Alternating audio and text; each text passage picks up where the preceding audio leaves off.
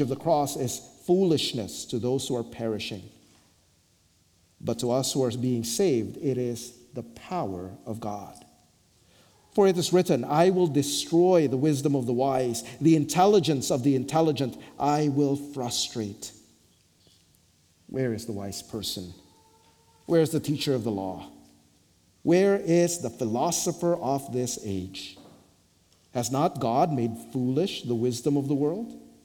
For since in the wisdom of God, the world through its wisdom did not know him, God was pleased through the foolishness of what was preached to save those who believe.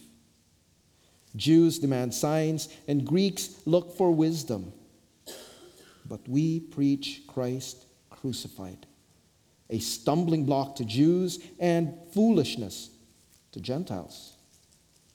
But to those whom God has called, both Jews and Greeks, Christ, the power of God and the wisdom of God.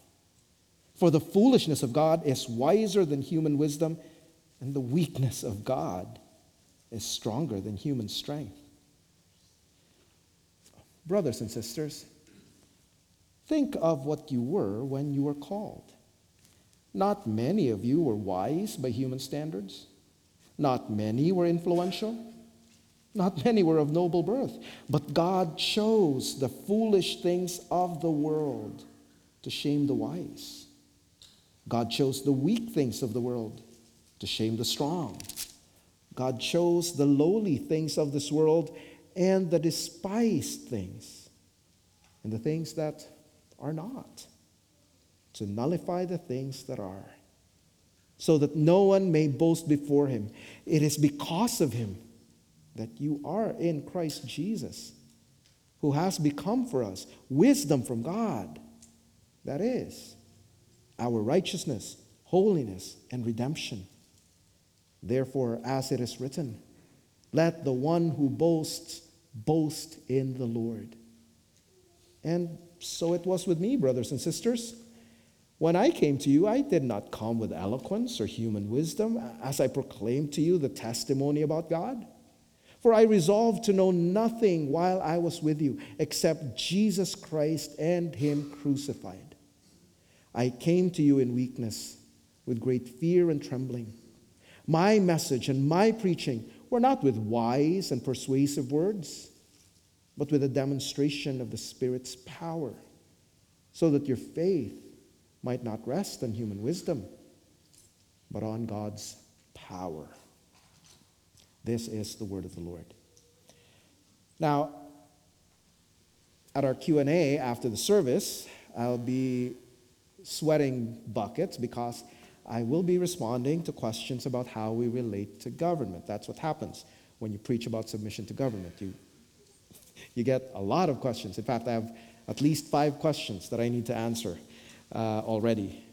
But that's fine, because despite our differences of opinion at this church, we have remained pretty much united. And I'm thankful to the Lord for that, because that is a testament to God's transforming grace at work in and among us. But here's the challenge. We need to keep growing in that unity. After all, if you notice, Paul's appeal in chapter 1, verse 10 is that all of you agree with one another in what you say, and that there be no divisions among you, but that you be perfectly united in mind and thought. That's a really high standard, isn't it? Now, let's take a step back and realize that Paul is not saying that we have to have the same opinions right down the line up to how you kneel or how you receive communion. You know, some people, last week when we were giving communion, some people would have one hand laid outstretched. Some people would have 2 hands outstretched. Look, we don't have to have the same way of receiving bread. We don't even have to agree on how we relate to government. Paul is not saying that we have some kind of groupthink. Rather, Paul wants the Corinthians, according to Ciampa and Rosner, Paul wants the Corinthians to adopt the Christian attitude or way of thinking. He also wants them to be perfectly united in thought, which here refers not so much to cognitive uniformity, that is to say, we all think the same opinions, but a voluntary willingness to act for the good of everyone. See, that's the goal, that we all care for each other so that we will act for the better or the best interests of the other person. Paul is calling us to a unity in diversity that keeps the gospel central. We may disagree on issues, but we commit ourselves to working together and loving one another because we recognize that we are family. That's why Paul begins in verse 10, I appeal to you, brothers and sisters. He's bringing them to the fundamental reality that we are bound together by the cross of Jesus Christ. And that reality transcends our differences. And he is pointing out in this passage that the message of the cross needs to shape the way we think of ourselves and the way we relate to others, the way we think of others and relate to them. The gospel of Jesus Christ needs to be the lens through which we evaluate the church. And as we evaluate the church through the lens of the cross, then it must define our goals and objectives as a congregation. Or another way of saying it is that we need to develop a cruciform culture, a church culture, a way of relating to one another, an atmosphere that is shaped by the cross of Jesus Christ. That's why we're studying 1 Corinthians. We want to be God's church in Guelph, whose loving unity in Christ shines as a light in a fractured society. Now, unfortunately, that is what the church of Corinth was not. According to verse 12 and 13, they were being fragmented by competing allegiances instead of being united around the gospel. And so in verse 13, Paul points them back to the gospel with three rhetorical questions. Is Christ divided? Was Paul crucified for you? Were you baptized in the name of Paul? Come on. He is orienting them to Christ, who died for them and who alone deserves their exclusive allegiance. And he reminds them that in the first place, his ministry was focused on proclaiming the gospel, not on baptism. That's why he says, Christ did not send me to baptize, but to preach the gospel. It's not that baptism is irrelevant. It is the person who baptizes that is irrelevant. After all, baptism proclaims that you belong to Jesus, not to the guy who baptized you.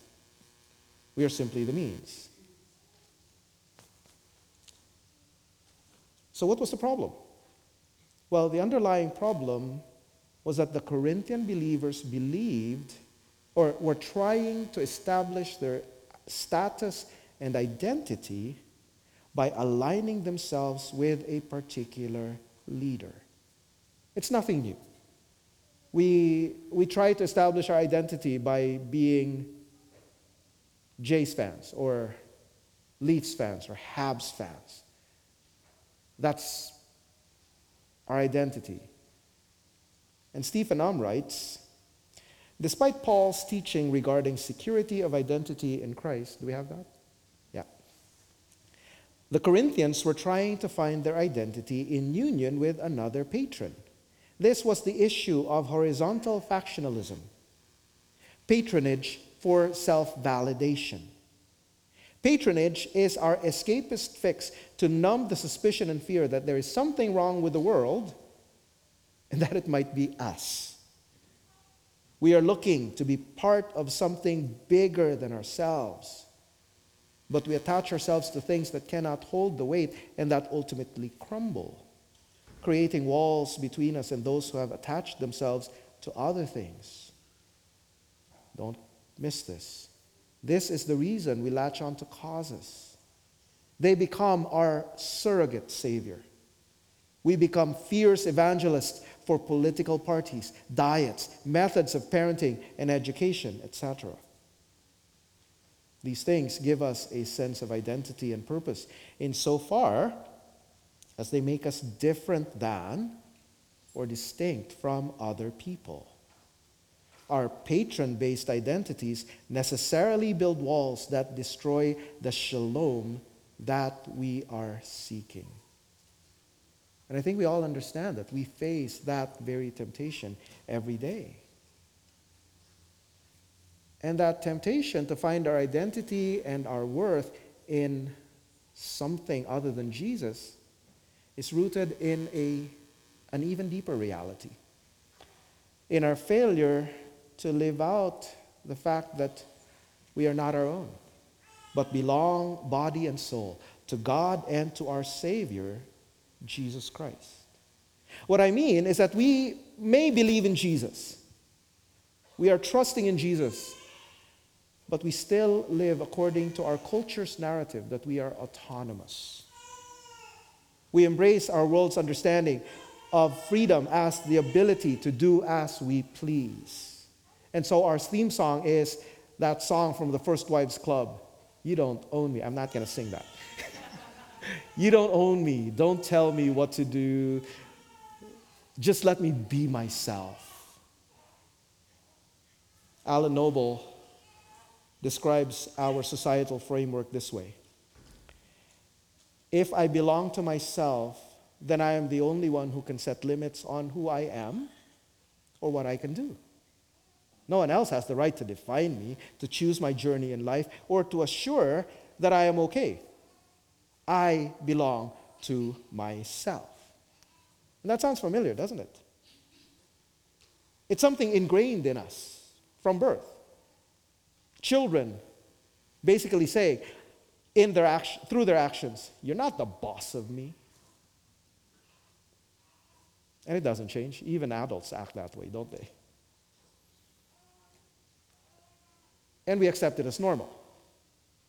But here's the problem, according to Alan Noble. But the freedom of sovereign individualism comes at a great price. Once I am liberated from all social, moral, natural, and religious values, I become responsible for the meaning of my own life. With no God to judge or justify me, I have to be my own judge and redeemer. This burden manifests as a desperate need to justify our lives through identity crafting and expression.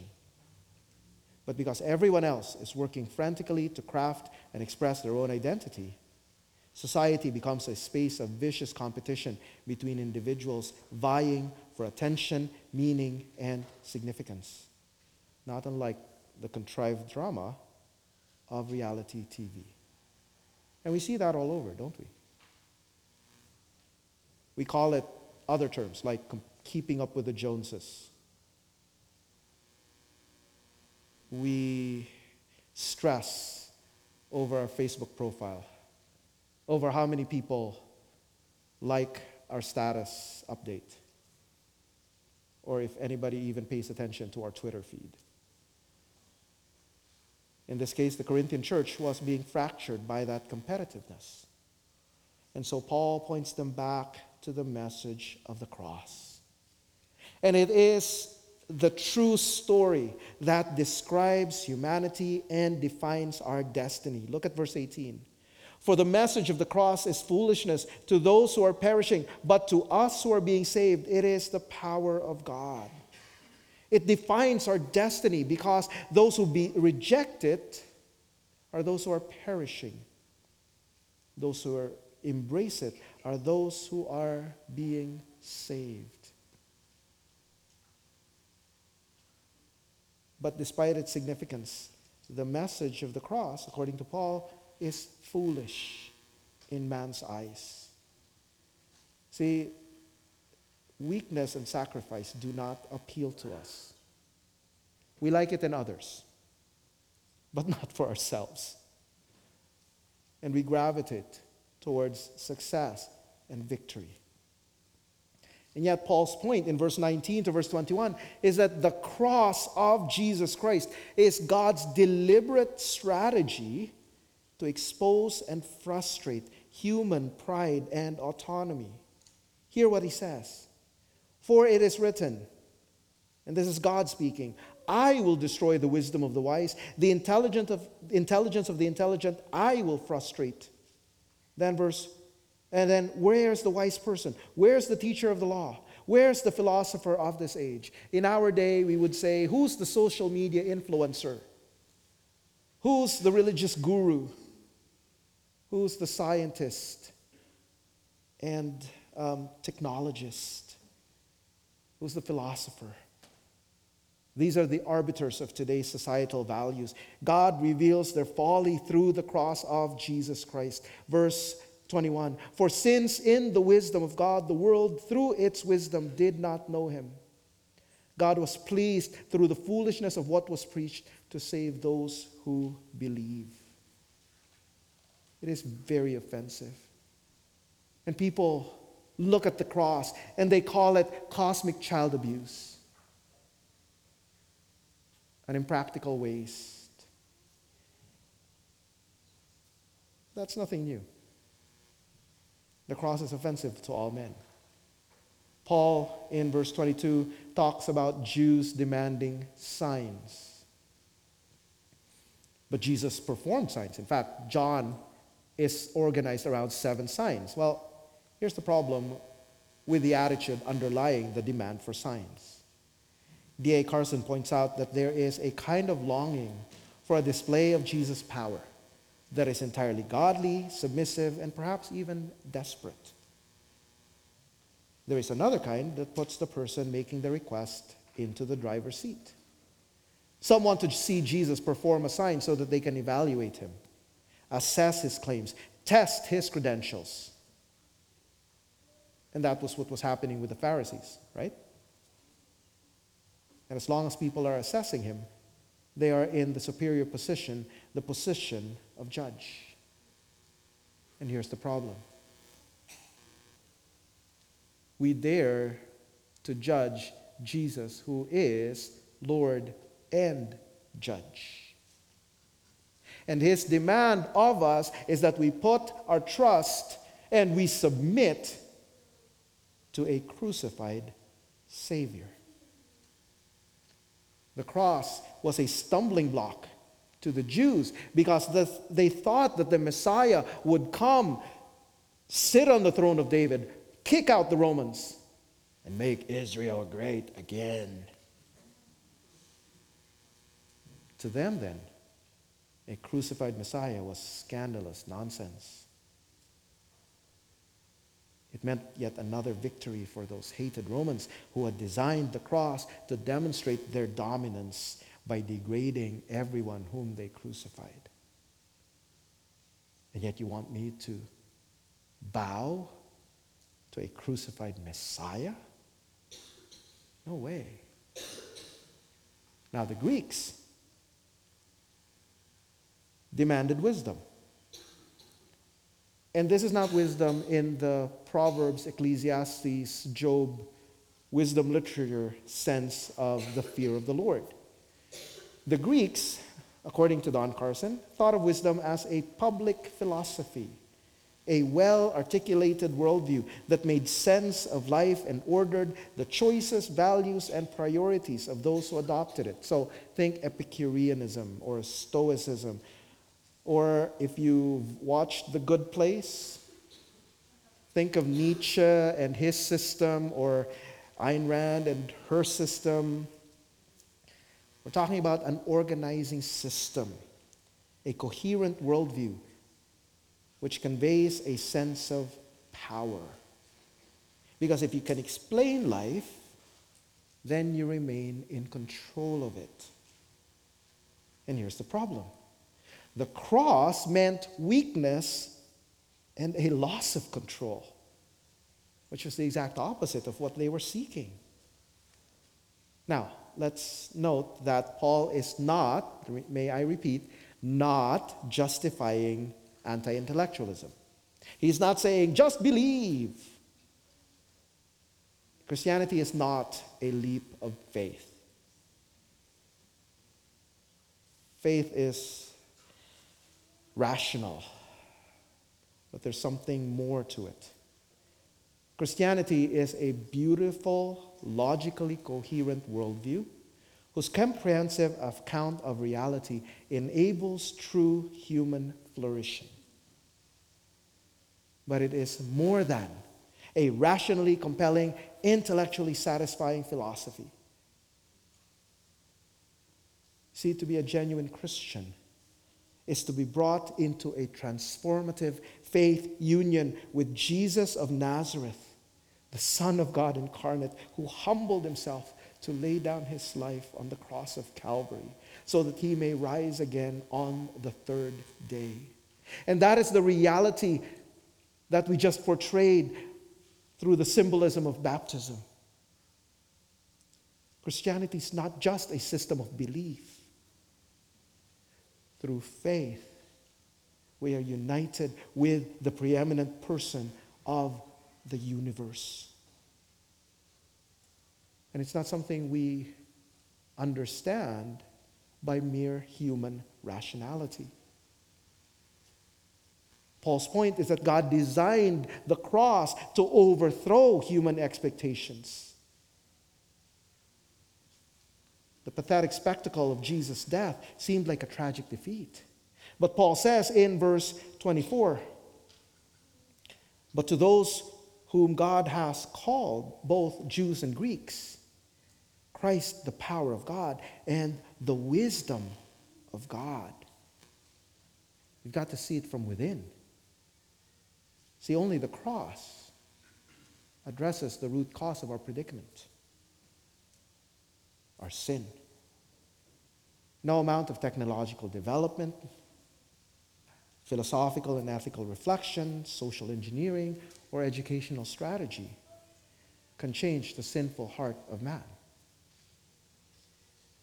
Neither can our best efforts remove our guilt and condemnation before God. We don't like it, but the reality is that we need a Savior. And that is why the second person of the triune God became a fully human being and laid down his life for us. And the irony of the cross is that in the weakness of the cross, when man rejected God and did to the Son of God all they wished, God accomplished the salvation we desperately need. Because there on the cross, Jesus died as our sacrifice and substitute, paying for our sins, bearing the wrath of God that we deserve, so that God's wrath is fully appeased. His death. And what could be weaker than death? Fully satisfies the competing demands of God's wrath and mercy. So that by his death, God is just and the justifier of the one who has faith in Jesus. It is a solution beyond the human ability to imagine. No human being could imagine a God who stoops to conquer. And therein lies the wisdom of God. A folly that is wiser than human wisdom, and a weakness that is stronger than human strength. So that Paul, jump with me to verse 30, would say that Christ is our wisdom. And what he means is that Christ is God's effective action, God's effective wisdom. And he unpacks it in three facets of salvation: righteousness, holiness, and redemption. Because united with Christ through faith, He is our righteousness. When God looks at us, He sees the face of Jesus, who pleased Him in every way. The righteousness of Christ is credited to us. And Christ is our holiness. In Christ we belong to God, set apart for His purposes. Our rebellion has been removed because He is our redemption. United with Christ, our sins are forgiven, and we have been delivered from slavery to sin. We have been raised with Christ into the life of the new creation, so that we have new hearts on which God's law is written, and the Spirit of God dwells in us, so that we are no longer rebels. That's the wonder of what Christ has accomplished on the cross. But sadly, the Corinthian believers were turning away from the cross of Christ in their pursuit of status. And in pursuing status by being by patronage through leaders, they were negating their own status. They were embracing the very standards that stripped them of their worth, that left them empty and insecure. And I think we know that. We get caught up in trying to advance our career so that we could compete with our siblings and measure up to daddy and mommy's expectation. Or in school, we get caught up trying to compete and trying to fit in with the in crowd. That's never a stable identity, is it? It's always, what have you done for me lately? And so Paul points the Corinthians back to Christ, points you and me back to Christ, who is the source of our true identity and worth. That's why Paul in verse 26 reminds the Corinthians that they were nobodies. Brothers and sisters, think of what you were when you were called. Not many of you were wise by human standards. Not many were influential. Not many were of noble birth. It is not to say nobody was of noble birth, but predominantly. Christianity reached all levels of society. And it wasn't that God was choosing according to your credentials. Verse 27, but God chose the foolish things of the world to shame the wise. God chose the weak things of the world to shame the strong. God chose the lowly things of this world and the despised things and the things that are not to nullify the things that are. That kind of hurts, doesn't it? God is destroying human pride by saving the dregs of the world, you and me. And God's choice both humbles and affirms us. Because it tells us, first of all, that you're a believer almost despite who you are. We didn't bring anything to the table except our sinfulness. Whoever you are in the world, whatever your credentials are, they are irrelevant. They don't make you more acceptable to God. But that's also tremendously affirming. Because as people belonging to God, we are accepted because God chose to love us unconditionally, despite what we bring and don't bring to the table. You see, the fact is, you and I, if we were starting a movement that would last for 2,000 years, we wouldn't choose you and me as the people who would represent a majestic God. And yet, the wonder of it is that God actually chose us for himself. And he's never going to stop loving us. And he's never going to give up on you and me, no matter how much we mess up. He's not giving up on these stinking Corinthian believers. That's amazing. I mean, we're so conditioned in our workplaces. 3 strikes, you're out, right? How many times do I have to tell you? Well, think of how we are as believers. How many times do I have to tell you? I know. Over and over. But God doesn't give up on us. Because it is an act of sovereign grace designed to turn the world's values upside down. God's goal in choosing you and me is to subvert the system of the world. And the cross judges all human boasting and pretensions to glory, so that, as verse 31 would say, let the one who boasts, boast in the Lord. We glory in Christ and Christ alone. And that is why Paul reminds them in chapter 2, verse 1, that he did not preach the gospel with human wisdom and eloquence. Instead, according to verse 3, I came to you in weakness with great fear and trembling. Now, this doesn't mean that Paul preached badly. Paul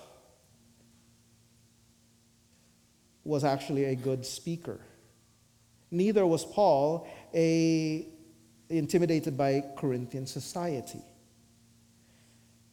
What Paul is saying is that he did not preach the way the Greeks and the other Corinthians expected him to preach. During that time, the Greeks prized pompous, inflated speech that tickled the ears and sought the approval of the audience. It's about cleverness. It's about your command of the language. And Paul was not interested in people's likes and shares.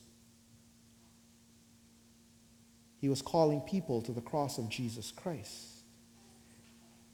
And so he was conscious of the tremendous gravity of bearing witness to God.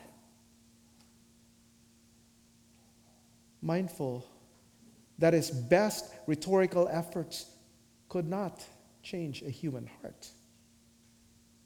And so he was absolutely dependent on God alone. That's what he means.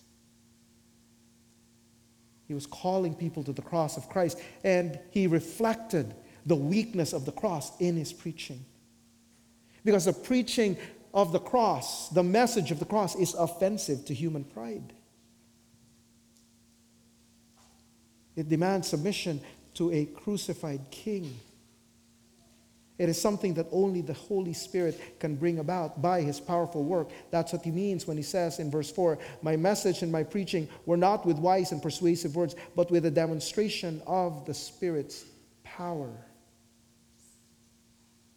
He proclaimed the gospel, relying on the Spirit to open men's hearts, to cause the light of the gospel of the glory of Christ to shine in their hearts. And that's the same challenge we face today, friends. We proclaim a crucified Savior who undermines and overturns our pride and our self-sufficiency. It doesn't mean we can be lazy. We are responsible to communicate the gospel to the best of the ability God has given us. But there is this knowledge, this consciousness at the back of our minds, a consciousness I have right now as I speak, that my best efforts are futile unless the Spirit of God enables saving faith. unless the Spirit of God drives His truth into our hearts, no amount of rhetoric, no amount of illustrations, no amount of emotional manipulation will change people's hearts. Saving faith is something only God can produce. And so we humbly rely on Him, knowing that our weakness and inadequacy are the very means by which Christ glorifies Himself. And so, as the people who are the objects of the self-giving humility and love of Christ, we need to be clinging to the cross and be shaped by its message.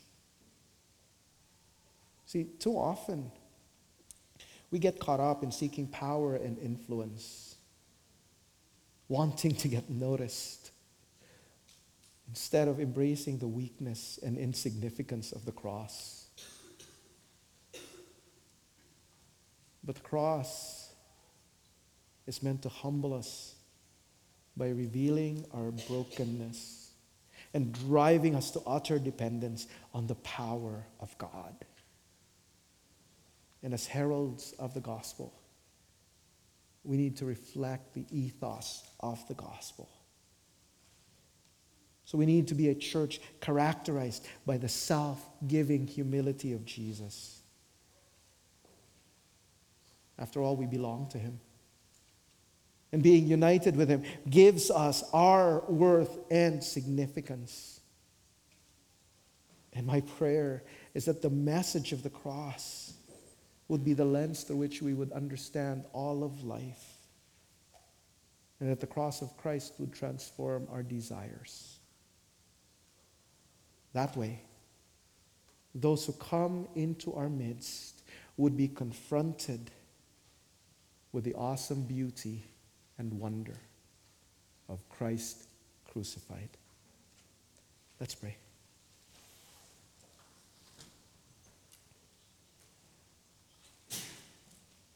Father, we thank You for Christ. We thank You for the cross. And we ask that You would forgive us, for so often we who are saved through the cross of Jesus Christ act as if we were saved by our own efforts, by our own intelligence. In fact, we conduct ourselves as if our future and our worth were dependent on us. Father, forgive us for our forgetfulness. Forgive us for forgetting that we are not our own, but belong body and soul to God and to our Savior, Jesus Christ. So that we need to live as those who are gripped by Your love. And we thank You for the security that provides, that because we belong to You, You have taken it upon ourselves to care for us, to assure our future. And indeed, we thank You that You have guaranteed our future. For Christ died and rose again so that we would be adopted as sons and joint heirs with Christ. So Father, we pray, let this identity be that which shapes the way we conduct ourselves in this world. And may we be so delighted in Christ that we would not be able to keep ourselves silent, but that we would speak of Him, who is our joy and delight. This we pray in Christ's name and for His sake. Amen.